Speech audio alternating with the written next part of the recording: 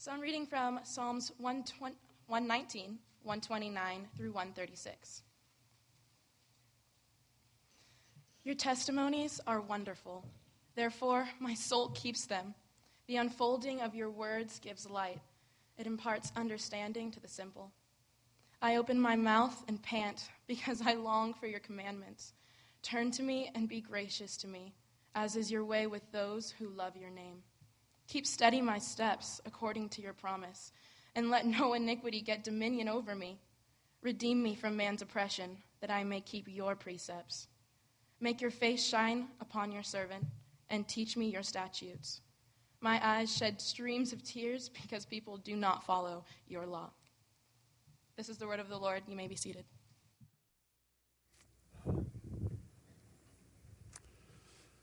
Well, good morning, my friends. I am the gray-haired one. I am the elder of all elders. I'm not sure if that's good, but... my name is Jim Ellis. I've been accused of being 120 years old by our 31-year-old pastor, but that is not true. I'm here to say I am 62, and if I was 120, I wouldn't look near as good as I do right now. So trust me. I was in quite a paradox last Sunday when I was standing over here listening to John work on Psalm 100, and it hit me that he got 5 verses. And Psalm 119 was 176 verses to be exact. And I thought, Jim Ellis, what were you thinking when you chose to preach on Psalm 119? And what we're going to do, Sean and I have divided this psalm up. I'm going to look at it from one side, and next week Sean will do the other. But just by way of introduction to Psalm 119, this psalm is larger than 17 of the New Testament books. Okay? It is larger than 14 of the Old Testament books, which means that it's almost half the Bible in one psalm. You got to get a hold of that because it's that's a big psalm, and it's very important. And I would think if it's almost half the Bible, then it deserves our attention. Because our preaching is gospel-centered, I want to summarize the New Testament's use of the Psalms quickly in 2 points. First, you need to understand that almost every type of psalm is applied to Jesus. It's as if the book of Psalms is his own personal book because it expounds his mission in Psalm 78, and Matthew works on that psalm. It describes his unjust suffering in Psalm 22. It talks about his obedience unto death in Psalm 40, and we see that commented on in Hebrews 10. And it proclaims his resurrection and messianic rule in Psalm 2 and Psalm 110. The psalm teaches us about the gifts the victor pours out on those who are his, you and I. Our present and future salvation in Jesus becomes the lens through which we see forgiveness in Psalm 51. If we only had David's Psalm 51, we'd learn some things, but because of Jesus, because of his coming, because of what he's done for us, Psalm 51 explodes in its emphasis. We also see in Psalms a great deal on suffering while waiting on God's deliverance and God's work. And we learn from Psalm 23 that even though we walk through the valley of the shadow of death, God is still with us. Secondly, the Psalms are applied to the identity and mission of those in Messiah. That's us. We use the words of the New Testament in Christ, but we are literally in Messiah, and as his agents and ambassadors through whom he works through his Holy Spirit today. A Christ-centered approach to the Psalms makes the Psalms applicable to our lives in ways that only through time do we get to understand. One more example, in the book of Hebrews, in Hebrews 3, 7 through 4, 13, that scripture, the writer uses Psalm 95 to urge us to belief and obedience as we sojourn on this earth, as we spend time living the Christian life. What we see in Psalm 119 is a love for the Word of God, which many, I think, myself included at times, are bewildered by and confused. Because do I really love the Word as much as the psalmist does? And I have to say at times, I don't. The psalmist loves the Word of God because it reveals God, it reveals Him, and it lays out for us the benefits to our living well, which can only be experienced as we walk within the book, as we spend time within this psalm and the book as a whole. If we could, I'd encourage you to put on a set of glasses with one lens having Old Testament focus and the other one having a Gospel or New Testament focus. And when joined together, we can interpret the book of Psalms with a correct prescription and view. Because of our redemption in Christ, we are in some respects like Israel, a redeemed people in transit to the promised land. Now, that's not language we use because it's much more Old Testament style, but that's what we are. We are a redeemed people like Israel, and we are sojourning. We are not here, but more than maybe 60, 70, some get 80 or 90 years. Peter says this of us in 1 Peter chapter 2. He says, "But you are a chosen race, a royal priesthood, a holy nation, a people for his own possession, that you may proclaim his excellencies, who called you out of darkness into his marvelous light. Once you were not a people, but you are now God's people. Once you had not received mercy, but now you have received mercy." Psalm 119 is 176 verses, like we said. It's divided into 22 stanzas because there's 22 letters in the Hebrew alphabet. It's an acrostic that Israel would use to remember who God was. Each stanza begins with a Hebrew alphabet letter, and all those stanzas, which we can't see in English, each verse begins with that same letter. The name Yahweh, Jehovah, appears multiple times, about 24 plus times in the psalm. Last week, Josh mentioned the importance of singing for gaining perspective and memorization. And I wanted to tell you that when I was in seminary, I called my best friend from seminary, who's still a chaplain, and I said, "Hey, what songs did we sing when we learned the Hebrew alphabet or the Greek alphabet?" Because that was the first step. When you had Hebrew 1, the first thing you learned was the Hebrew alphabet. When you had Greek 1, that's what you did. So I will not sing it for you, but we used Yankee Doodle for the Hebrew alphabet. Aleph, Bet, Gimel, anyway, okay, I'm not singing it. And then we used the Burger King jingle for the Greek alphabet. Whatever, Alpha, I don't remember. I mean, you can have it your way. That was the key thought there. And when we were in seminary, a bunch of us were painting houses because you got to make money. You either worked at UPS or you worked painting houses, and I painted houses because, of course, the Coast Guard taught me how to paint. Why not continue to paint? And he and I and many of our seminary buddies, we'd be on the side of houses singing those jingles back and forth to each other. All right, let's do the Old Testament. Here you go. Yankee Doodle, Aleph, okay. And we do the Greek. And then as we progressed, we would carry huge clips of Hebrew words or Greek words on our ladders. So you'd put the ladder up, you'd get the paint bucket, and then you'd carry up all your Hebrew words, and you'd spend the day, sweat running in your eyes. What's that word? Oh, yeah, let's remember that word. And we would just do that. So songs do help us memorize some things.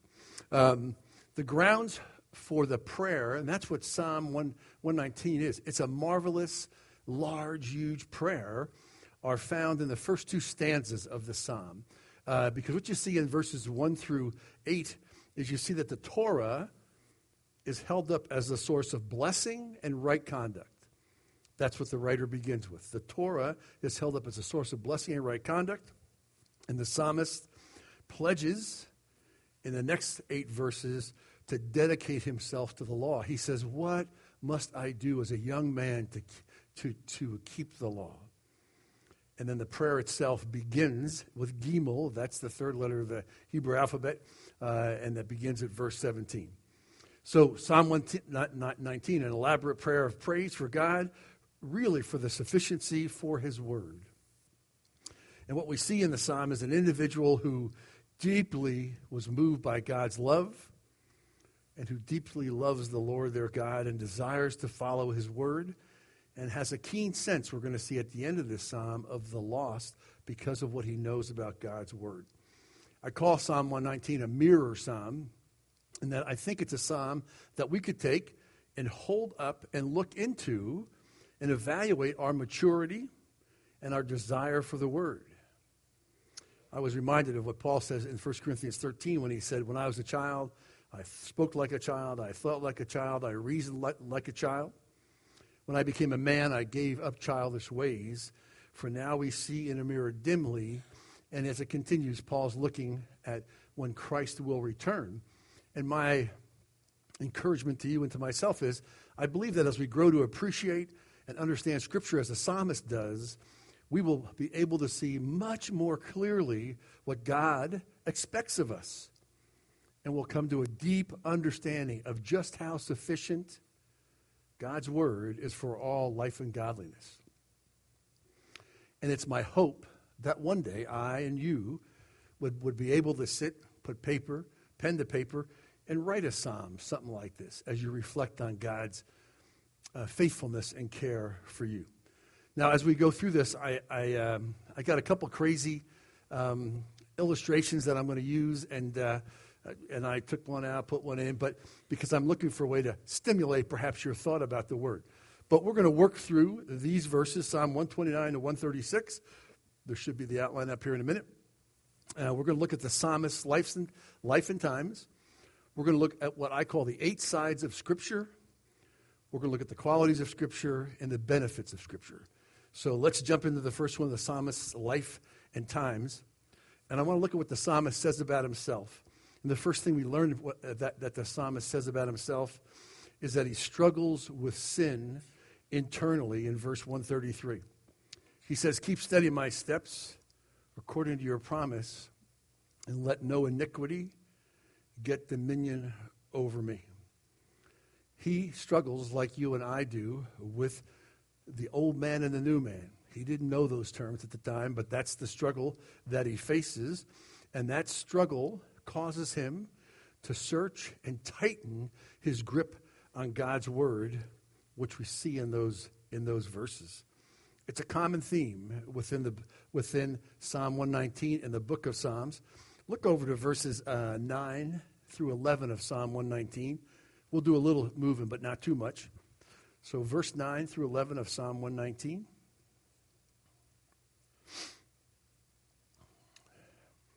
And you'll notice on your Bibles that's bait. Bait is bet. B. Okay. So verse 9. How can a young man keep his way pure? By guarding it according to your word. With my whole heart I seek you. Let me not wander from your commandments. I have stored up your word in my heart that I might not sin against you. So the psalmist is familiar with our struggles as we are with his in his struggle with sin. Secondly, we see in verse 134 that the psalmist struggles to live in an alien world. What we see in verse 134 is this: redeem me, he says, from man's oppression, that I may keep your precepts. If we studied this psalm and others, and we looked at the history of Israel, we would find that the psalmist lives in a time of religious skepticism, not unlike the time we live. And what he sees in the people of Israel, and this perhaps maybe speaks to the church even more, is he sees people who are non-committal, I don't give a rip, whatever you say, that's your thing, to people being very aggressive, very anti-God, to the point that he says in verse 95 that the wicked lie in wait to destroy me. So the psalmist lives in a tough place as he ministers to the temple, more than likely. He's more than likely a priest. And so as he interacts with the Israelites, he sees these people who don't give a rip and people who are anti-God. And don't you dare say anything to me about God. The last thing we see in the psalmist's life and times is he has an urge to press on. I told the elders a few months ago, and I guess our RC, that one of the things I want to do at 62 is I want to finish well. That's my goal. I want to finish well. I make the joke that, hey, if I drop dead teaching, Wouldn't be such a bad way to go. Hope not here today, but anyway. But I was thinking something more exotic like Vietnam. But anyway, but you know, I want to finish well. Retirement is not a concept in Scripture. You don't retire. You just take your skills and you push and you press until the Lord says, "Okay, let's go home." So here we see in him in verse 133 is this concept of the urge to press on. Keep steady my steps according to your promise. And again, let no iniquity get dominion over me.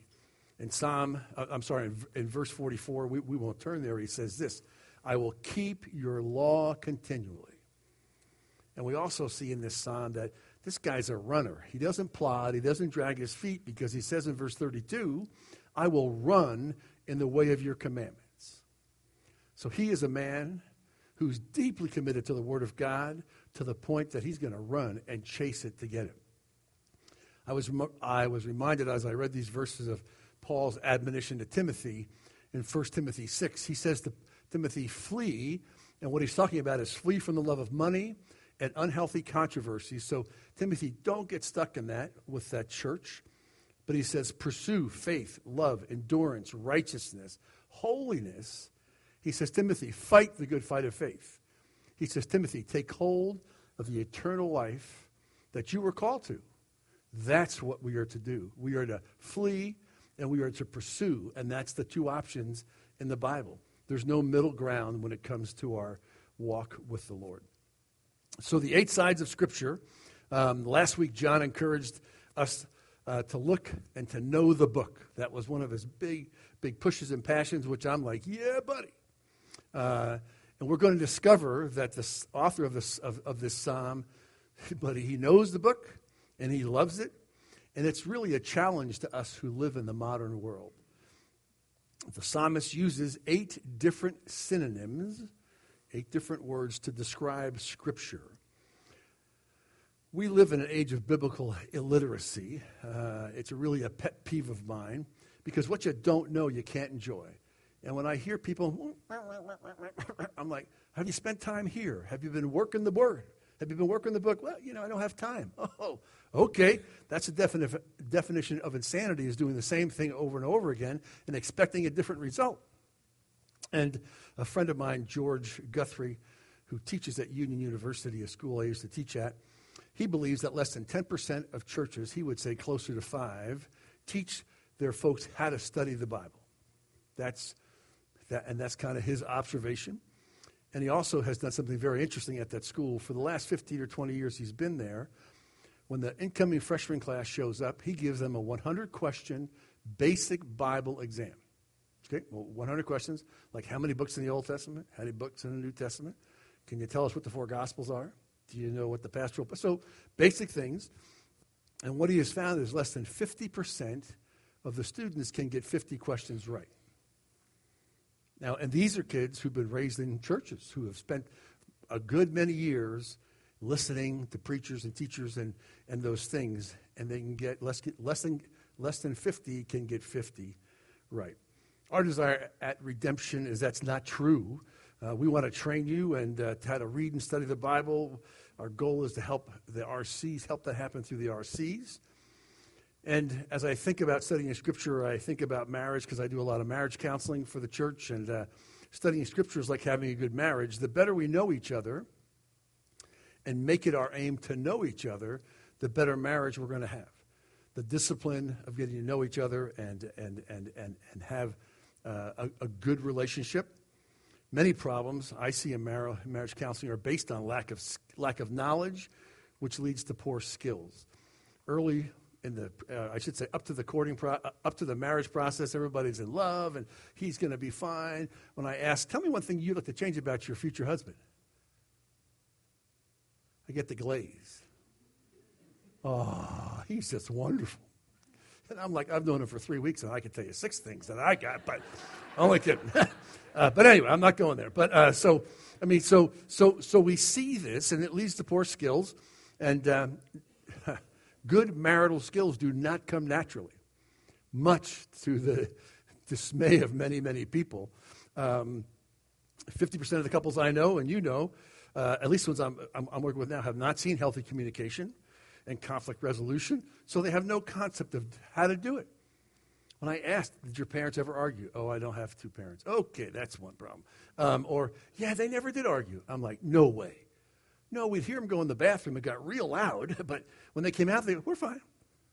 No, yes. And when I suggest to young couples, not all, that you read a book a year on marriage, I get that same blank stare. Like, you want me to read a book on marriage? I do. One a year. I don't like to read. I don't care. Read a book. I could give a rip if you don't like to read. Go read the book. I mean, you got to be kidding me. That's nuts. But I want to live in harmony. It ain't going to happen. But so, too, many of us don't have the skills to study the Bible. The official word discipline is called hermeneutics, big word. And it basically means learning how to read and study the Bible. Because people don't know how to do that, excuse me, it's led to what's called the flat Bible syndrome. You can look it up on Google later on. It means that the Bible is boring, it's not applicable, and not life-giving. If we believed it was applicable, exciting, and life-giving, we wouldn't be struggling with morning devotions or taking the book with you to work or, when you go to lunch, I'm going to read a few chapters. I hear constantly, I'm lucky if I get 2 days in a week. So the Bible has become boring, not applicable, and not life-giving. You all know the passage in Genesis 2 and 3, that's used in many marriage ceremonies. And what happens is Adam has spent all this time, naming critters and stuff like that. I think he realizes that when the last critter goes by, well, that's it. What about me? He never says that, but I think that's going on in his mind. And what happens is, we know God makes him fall asleep, takes a rib out of a man, creates a woman. Here's the quote from Genesis. It says this: "This is now bone of my bones, flesh of my flesh.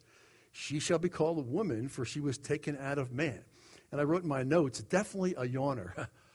Oh, bone of my bones, flesh of my flesh. Okay. When I do weddings, and sometimes I tell brides this or husbands this, but sometimes I don't, just because I'm for the shock factor. I deliver what I believe is a good hermeneutic, a good interpretation of that scripture, which clearly shows Adam's wonder and delight for the partner the Lord has created for him. After naming all these critters, Adam stands back when he wakes up and he goes, "What a set of bones. Whoa, Lord, what, this is for me?" I mean, he's not sitting there going, "Bone of my bones, flesh of my flesh. You'll be called woman because you were taken out of me." I don't think so. I don't know if Adam did high fives, but he's doing something in there that is just not, "Thank you, Lord." Anyway, I won't go any more than that. Okay, so because I know when I stand with couples and I've spent 5 or 6 weeks counseling, they're not going real pious. So, "Thank you, Jesus." It's like, whoa, this is the day, man. We're getting hitched. But anyway, what can I tell you? So that's what happens. So, okay. So let's look at those 7 of 8 synonyms for Scripture, which helps us understand what Scripture is and what it means to this psalmist and what it means to us. They should help us to see and remember the relationship that we have with the Lord God through Jesus and remind us of the depth and importance the written word needs to be to us for our enjoyment and growth. So, I was going to ask one of Vince's kids, but they're not here right now, to define the word synonym last week. So I asked one of his daughters, "Can you do that for me?" And she goes, "You mean cinnamon?" No.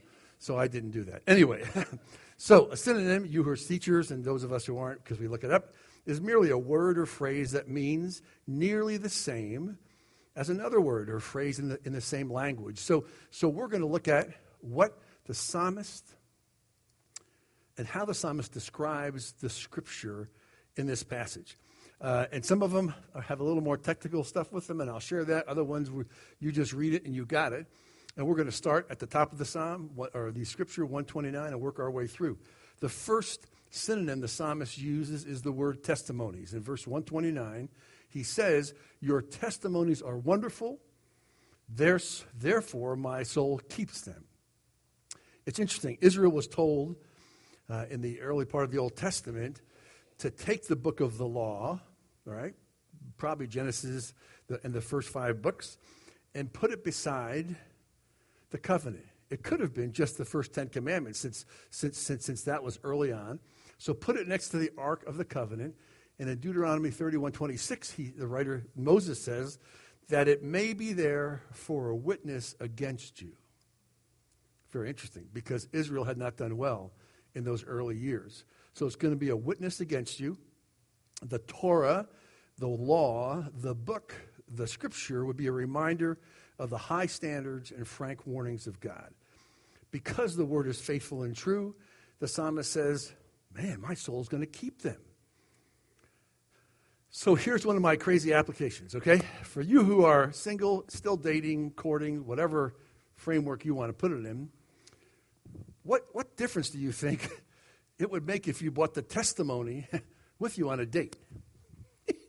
He picks you up, and what do you got? A Bible this big, only because I wear bifocals. But anyway, this is how big. You get in the car and go, where are we going tonight?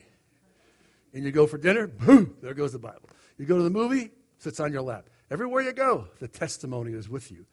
I think it would definitely make a difference on some of the things that happen, that could happen, whatever the words are. So I just think that's a crazy application, but I think it's true. I mean, because we go out and we leave this home. Oh, yeah, forget about this. So just a thought. You can take it for what it's worth. I hope it's worth a lot. So verse 130, and we're going to see the word. And this means basically it's the most general of all the synonyms he uses, and it's God's truth in any form, stated, promised, or commanded. So in verse 130, we see the unfolding of your word gives light, and it imparts understanding to the simple. So it's whatever. God's truth comes from in any form, commanded, promised, or stated. The third one is the word commandments in verse 131. He says, I open my mouth and pant because I long for your commandments. The idea here is this word emphasizes the flat, straight authority God has to say things to you. That's wrong and that's right. There's no gray in the issue. And it strikes me that when I read Jesus' comments in Luke, he says this, he goes, why do you call me Lord, Lord, and do not do what I say? You expect blessing in disobedience? You expect that things are going to be okay when you ignore God? That's a wrong expectation, my friends, and I think we've all experienced that and know it well. In verse 133, we see the word promise. The writer says, keep steady my steps according to your promise, and let no iniquity get dominion over me. Promise is pretty simple. A promise is you telling someone or God telling you that he will definitely do what he said he's going to do. And it's going to happen either in the present or the future. As I looked at that, I'm reminded of Deuteronomy 31:6, where God says to Israel, I'm never going to leave you nor forsake you. Flat out, that's the promise. When we look at Psalm 23, verse 1, I shall not be, the Lord is my shepherd, I shall not be in want. Promise. When we look at John 14:15, Jesus says this, I will send another counselor, and the concept in the Greek is just like me, to be with you forever. I'm going to say this, and I don't mean it in a negative way. The Holy Spirit is one step better than Jesus. Oh, hang on. Don't throw anything. Because Jesus, 33 years, okay? 12 men, maybe 72, big influence. But when he promises the Holy Spirit, he says, I'm going to give you another counselor just like me. And the good news, he's going to be with you forever. You can't go away from him. If you've come to Christ, God has led you, drawn you, and you made a commitment, you wonder where those feelings and emotions of guilt come from. It's knocking on your head. That wasn't right. That wasn't the right thing to do. Why? Because the Holy Spirit's indwelling you, and he's counseling you whether you like it or not. The next one, the fifth one, is the word precepts in verse 134. The writer says, redeem me from man's oppression, that I may keep your precepts. The concept there is a little different. It's a unique word. It has a military context or a context of an overseer. And it's a person who's responsible to look closely into a situation and take action. The word points to particular instructions of the Lord as one who cares about detail. Listen to Jesus. Therefore, he says in Luke 6:46, do not be anxious about anything, saying, what shall we eat? What shall we drink? Or what shall we wear? For the Gentiles seek after all these things, and your heavenly Father knows that you need them. But what? But seek first his kingdom. But seek first the kingdom of God and his righteousness, and all these things will be added unto you. You want to see detail? God's got detail like you and I have never seen. The hairs on our head. The next one is the word statutes. In verse 135, he says, make your face shine upon your servant and teach me your statutes. This word speaks of the binding force and permanence of Scripture. It's as if the laws, and they are engraved and inscribed on our hearts. That's where the statutes of God are. The last one in this text is the word for Torah. You know that, law. It's the chief of all terms used for Scripture. The verb of this word means teach or direct. Therefore, coming from God, Torah means both law and revelation. It can be used of a single command, of the whole body of the law, of the whole Old Testament. It can be used of the whole Bible. And it reminds us of this fact, that revelation is not simply for interest, but for obedience. So that revelation is not simply for interest. Man, I like reading these stories. But it is for, I lost my quote. Oh, yeah. It's not simply for interest, but for obedience. That as we understand the book, as it's revealed to us through the Holy Spirit, through our reading, there's only one choice. I'll back up. There's two. Obey or disobey. Your pick. There's, again, not a middle ground. The last one that's not included in this text, if you'll turn over to verses 160 and 164, is often translated in the ESV, righteous rules. Sometimes you'll see it translated as the word ordinances. So in 160, we see this. The sum of your word is truth, and every one of your righteous rules endures forever. And down to 164, here's a standard for you. 7 times a day, I praise you for your righteous rules.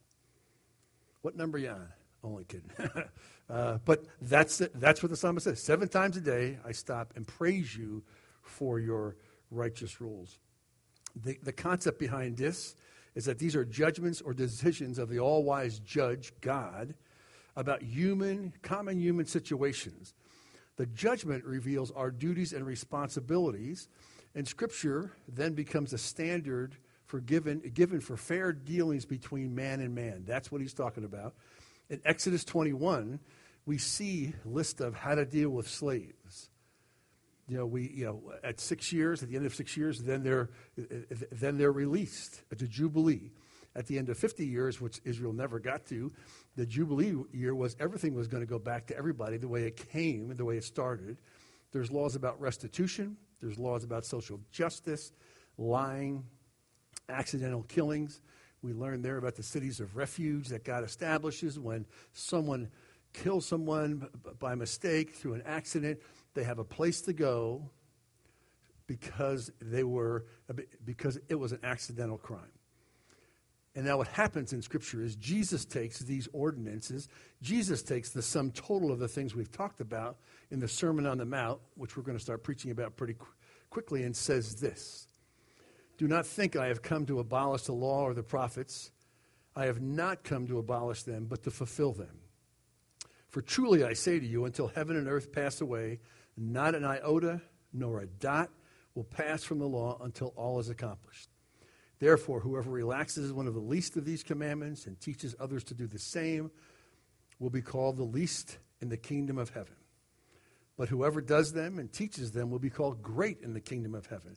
For I tell you, unless your righteousness exceeds that of the scribes and the Pharisees, you will never enter the kingdom of heaven.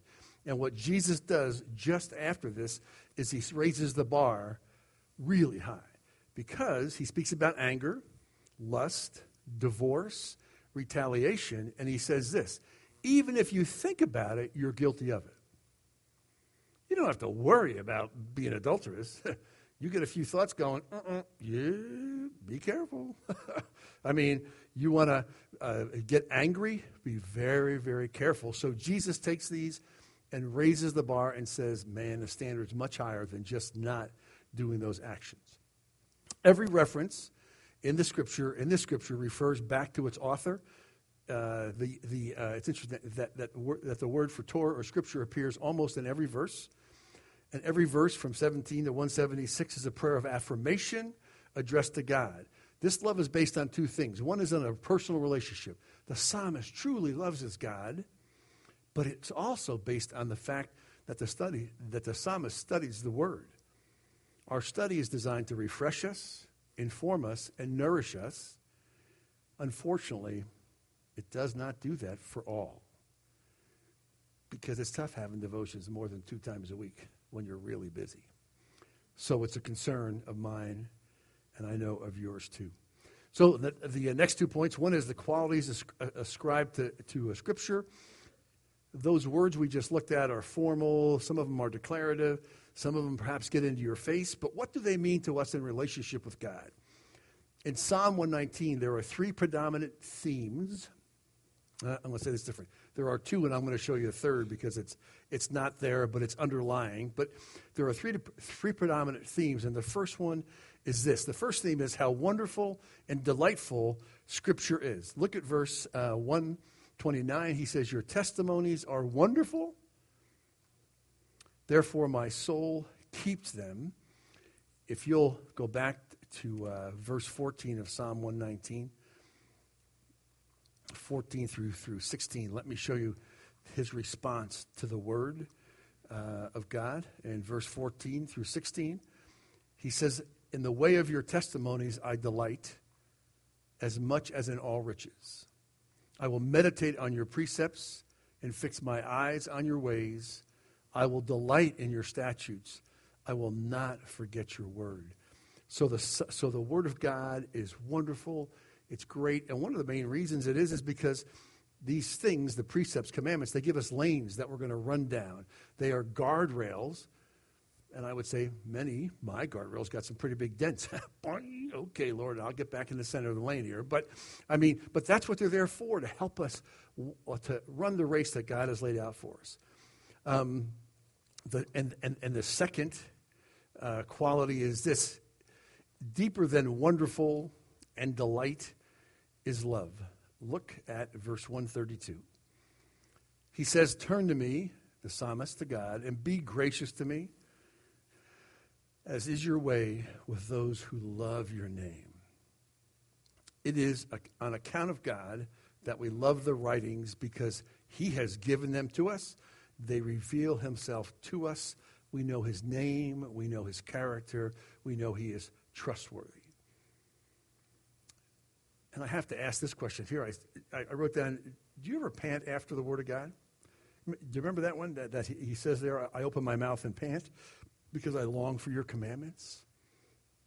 Is that how much we love God's word? That, man, I got to get the book. I got to read some scripture. Just a question for you and I. We learn from the book of Hebrews that in these last days, God has spoken to us through his son Jesus. So now we have the entire revelation. We have the living word and the spoken word. So it is finished. We have the book before us. It is good to systematically chew God's word through your life. The last quality of Scripture is found in verse 161. So I'm going to have you turn there for a minute. Let me talk about it for a minute. If Scripture is wonderful and attractive, if it's loving and gracious, then we need to remember that the reason why it is because it's combined with strength. What God said, he does. What God's going to do, he will do. And as the voice of God, Scripture is awesome. Verse 161, the writer says, princes persecute me without cause, but my heart stands in awe of your words. I spent a lot of years in the military, And I have to tell you that when we would get together for meetings with our captain or our admiral, even generals in the Marine Corps, everybody would be sitting in a room, hacking around, just kind of, waiting. And as soon as the general got to the door, you would hear "Attention on deck." Everybody stands. Shut up. The general's here. You don't go, "Hey, man with the 3 stars, what's shaking? Good to see you, man. Can I polish those for you?" Ain't going to happen. And it's the same thing with the psalmist. What happens? His heart stands out of reverence, out of respect for the Word of God. And, maybe we should stand as we even read. I mean, we do it here in the morning. Maybe you should stand and read it at home. That would be very interesting. Probably wouldn't fall asleep. You could stand with your Bible. Might work well. Anyway, okay. So as we understand that, we understand that, hey, the Word is attractive, it's loving, but it's got great strength. Where have you experienced this strength? I mean, we just spent a couple weeks in Colorado teaching at 9,500 feet. I can see God up there, especially when it's 70 degrees. I really see him well. Anyway, or I spent many years at sea, and in 70, 80-foot seas. I mean, I'll tell you, scary, but you want to see some power? You want to see some big waves, the power of God. You might have heard some good sermons where you go back and you go, "That proclamation just knocked me on my rear end." That was great. I don't know where you've seen it, but I want to show you one more verse. Look over to verse 120. It's right next door, at least in my Bible. It's big enough, it's next to it. But verse 120. And I want to give you kind of my literal translation of this verse after we read it. It says, "My flesh trembles for fear of you, and I am afraid of your judgments." I'm not sure if this is a real translation, but here's what I want to say. The strength and power of God should make the hairs on our arms stand up. We should be going, "Whoa, oh Lord, man, I'm getting some turkey skin, chicken skin, goosebumps, whatever you call it." But when I consider the power of God, I need to be impacted. And if you're not, then you need to, I think, jump and get into the Word some more. Let's talk about the benefits of Scripture as we close in Psalm 119. And the first one is found in verse 130. The writer says, "The unfolding of your words gives light and imparts understanding to the simple." When I was in Iraq in 2003 with a group of Marines, a big air group, we lost a helicopter, which means we lost Marines or those riding on it a week for the first 4 or 5 weeks of the war. One night I was scheduled to lead a Bible study, Wednesday night study, in our chapel tent, and I was at the command center. And as I walked out of the command center about 6:30, we had a Haboob. Now, you don't have what you have in Phoenix. Yeah, it's a lot going on, but you ain't seen Haboob unless you've been in Iraq, and it's 500 feet in the air, and it's brown. And I mean, I took pictures of a helicopter. One picture, I could see it. The next picture, it was gone. And I didn't change where I was standing. And as I walked to the chapel about 1.5 miles away, that Haboob was a picture of where I was with the Lord. I'm thinking, I got nothing to say to whoever's going to be there, the Marines that night. I mean, absolutely nothing. I'd never been that way in my life, but it was a bad place. And as I walked into the chapel that night, one of the Marine pilots is a good friend of mine. He comes up, he says, "Hey, chaps," he goes, "Can I lead the study tonight? I really got something cooking." I just sat down. There ain't nothing else to say, man. Just, sure. And Doug Lindemood took the word, and he unfolded it, and he gave me light and understanding that Jim did not have at that time in my life. I was overwhelmed with all these guys who were getting killed, and we're trying to deal with all this stuff. And he unfolded and gave light and understanding to a simple man such as I am. Secondly, we know that from Psalm 133 that Scripture gives us stability. He says this, keep steady my steps according to your promise, and let no iniquity get dominion over me. The idea there, this happens as we cooperate with God in keeping his law and in doing what he says. Paul says, since you live by the Spirit, keep in step by the Spirit. That's pretty simple. And so as we experience God, we will experience through his word the stability that we need in our lives. Lastly, in this great psalm and in these verses, we learned something that was very sobering. And I was very surprised to see this as I studied it. And it's, as the psalmist understands the wonderfulness of God and Scripture, and he experiences God's love and power and stability, he is sobered and brought to tears by the fact that many of his friends do not keep the law. Look at 136. He says, my eyes shed streams of tears because people do not keep your law. An amazing thing, I think, from an Old Testament standpoint, to be looking at the souls of those people. We all think that's about a New Testament, got to go out to evangelism. This psalmist was very concerned with those who did not keep the law. In our priestly role as a believer, we are called to be light in the darkness through our actions and through our words. We are called to provide understanding, as we have been given understanding, about the world in which we live in. We need to be ready to lead others through, I'm going to call them four important worldview questions. A little different than maybe you've heard before. But these worldview questions are ones that people want to know about, even though it might take some time to get to them. The first one is this: where did I come from?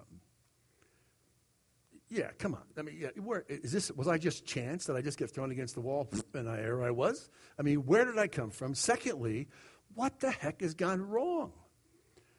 What is going on with this world? And we as believers have a unique perspective. We have the truth to share. Thirdly, is there a solution? Yes, there is. And it's our responsibility to be ready. And then fourth, what is my purpose? That's a good talk to have with people. So we need to be ready as a priests. That's what we're called to be in the New Testament, to provide understanding and give understanding. As Scripture and our knowledge of God provides us stability spiritually, personally, relationally, and even professionally, that stability is a light that others will seek. And we need to be ready to be able to answer some of those questions. I'm going to ask you to stand with me, because I've been standing for the last 40 minutes. Anyway, and we're going to respond to this psalm. You're going to see our response up there. I'm going to read 2 verses. If you'll respond back, I'll do like John Demeter did. He went like this. That will be the signal to come back with that statement that God's word is sufficient. I'll pray, and then we'll prepare for the response. Your testimonies are wonderful. Therefore, my soul keeps them. The unfolding of your words gives light. It imparts understanding to the simple. Please. I open my mouth and pant because I long for your commandments. Turn to me and be gracious to me, as is your way with those who love your name. Please. Keep steady my steps according to your promise, and let no iniquity get dominion over me. Redeem me from man's oppression, that I may keep your precepts, please. Make your face shine upon your servant, and teach me your statutes. My eyes shed tears, streams of tears, because people do not keep your law. Let me pray. Father, thanks for your word. Thanks for what it means to us. Thanks for the change that has brought in many of my friends' lives here. Father, we pray that you would continue to help us pursue you with a holy passion, that we would be ready to answer the questions that our friends and colleagues have about you and about their life. Lord, we pray as we respond now, Lord, that you would prepare our hearts to receive communion. And we ask these things in Jesus' name. Amen.